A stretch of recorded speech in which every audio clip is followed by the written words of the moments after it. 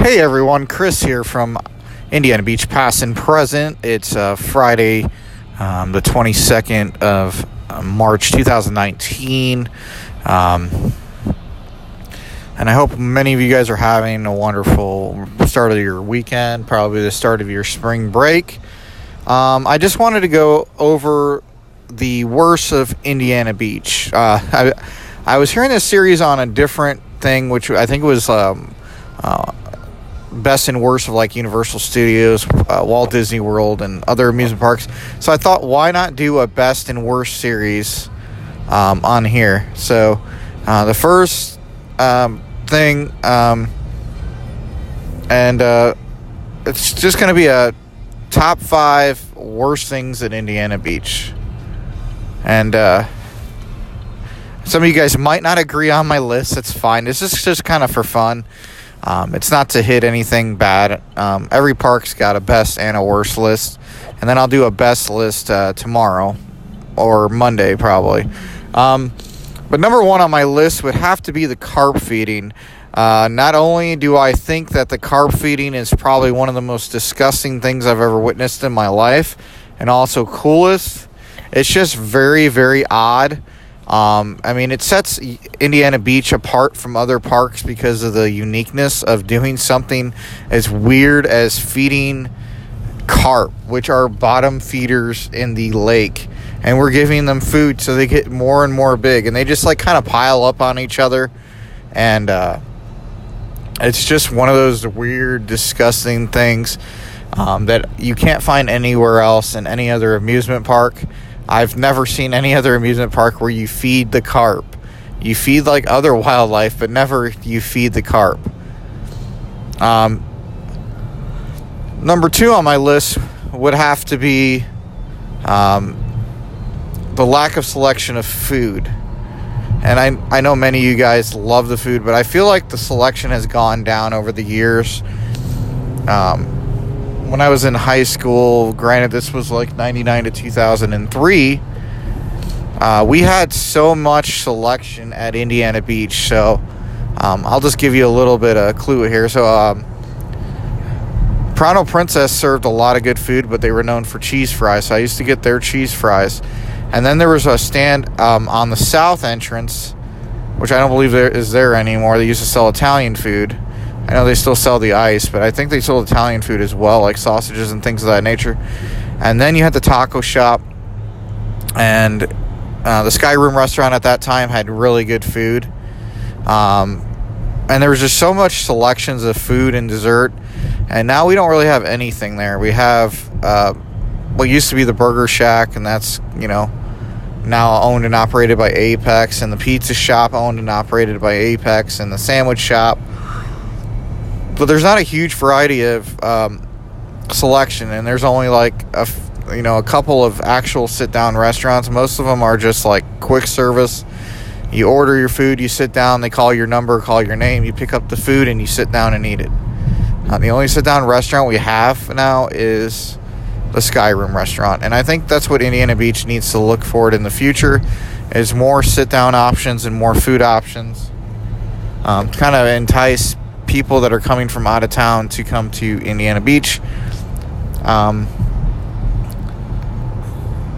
Number 3, and I know you guys are going to hit me hard for this, is the lack of landscaping and theming. So I know Indiana Beach is not a theme park, but it looks like Apex is changing it into a theme park type with the Rockies toy box and other things getting added on there. But I feel like they need to do a better job of landscaping and theming the park so it looks more accommodating. I could give you a good example. So when I'm coming into the north entrance, there's a bunch of fences that are up. A bunch of stuff just thrown around, and I don't think it looks appealing if you're coming from, let's say, a different state, or you're used to a different amusement park. You have to set the curb appeal and make the park look really appealing when guests enter the park. And I think they needed to work on that. I think that's something they need to work on in the future. Also, maybe more fountains, more flowers inside of the actual park. And I think that would make the park look so much better if you landscaped and themed the park more. Just because you would have a lot better things Number 4 is the lack of souvenirs. I know many of you guys are like, what? The lack of souvenirs. But Indiana Beach only has like one shop, but they don't have like a bunch of different types of t-shirts. Their t-shirt selections are very, very limited. Other amusement parks you go into, they have a huge variety of things you can buy. And I think Indiana Beach is losing a lot on that.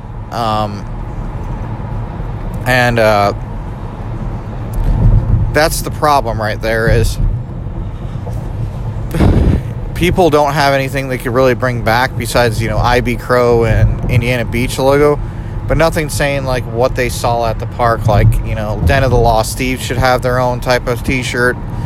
Hoosier Hurricane, the Cornball Express, the Steel Hog.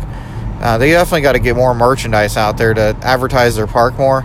And also, I would like to buy a t-shirt at the park and not have to create my own. So it'd be nice to be able to go into the park and purchase something really unique that you don't find anywhere else. Maybe cups, maybe obviously shirts, and other unique items that you won't find anywhere else. But Indiana Beach definitely needs to work on that. And I'm not just talking about, what, their logo on it. I'm talking about also like unique shops and stuff like that to kind of attract parents to buy more for their little kids. So maybe have more of an option on that standpoint. And number 5 is going to be the lack of amenities and guest services. By amenities, I mean the bathrooms, the drinking fountains, and guest services. So first, I'm going to start off with the bathrooms. I understand that Indiana Beach is a very, very old amusement park. I understand that. But over by the Cornball Express, they could revamp those bathrooms, and also over by Lost Coaster over on the south end of the park, they could also revamp those, and then maybe add fewer stalls inside the one that's over by Hoosier Hurricane and the boardwalk shops. I just think it needs to be really clean, and I think a whole new revamp of it would make everybody feel more inviting. And at that end, if you add air conditioning into there as well, so guests cool off. Also, I think they need to add the drinking fountain filters inside of the park. I see these in other theme parks, and I think it's a great idea. So let's say I think you want to refill just water only. So you get soda or you get something to drink, but you just want to refill it with water. Or you bring in like a water bottle and you just want to refill that. These refillable stations will get rid of that well water taste that a lot of people don't like. Some people like it if you're used to it. And it would allow more and more people to have water to drink, so you're not constantly bothering different stands for free cup of water. And I know Indiana Beach could do this. It doesn't cost much money, and I know that it would just add to a delight. People will be excited about that. And then to add to the amenities, we don't even have Wi-Fi in Indiana Beach. If somebody doesn't have a great cell phone signal inside the park, which does happen, Wi-Fi gives them the opportunity to not use their data and also to share content while they're in the parks, which gives the park more advertising. And if many people know about Tom Spackman Sr., when he owned the park, he was all about advertising. And I feel like if he ran the park today, granted, I know he probably wouldn't be running the park, but if he was to run the park nowadays, I guarantee you all the stuff I'm talking about, he would make sure that people had, because he was all about guest experience and guest relations and guest satisfaction. Those were always the things he was most concerned about, is what's the guest going to think? How can we keep the guests here longer? How can we keep the guests more taken care of? And his mindset kind of reminds me, I know you guys are going to bash me for this, but his mindset of how much he loved his park and put his life work into it kind of reminds me of kind of Walt Disney. I know he was no Walt Disney, but to Indiana, he was kind of the Walt Disney of Indiana. And granted, yes, Earl Spackman did a lot, and getting, the purchase power and everything done. But the real genius behind it was his son, Tom Spackman Sr., who built the park to what you see today. And granted, Morgan and Apex both own the parks too. But 99% of those rides are still there from the Spackman years, besides Galaxy and obviously, Chaos, but 99% of them are still there, and Flying Bobs obviously aren't there. So maybe 95% of them are still there. But, he did a great job on that.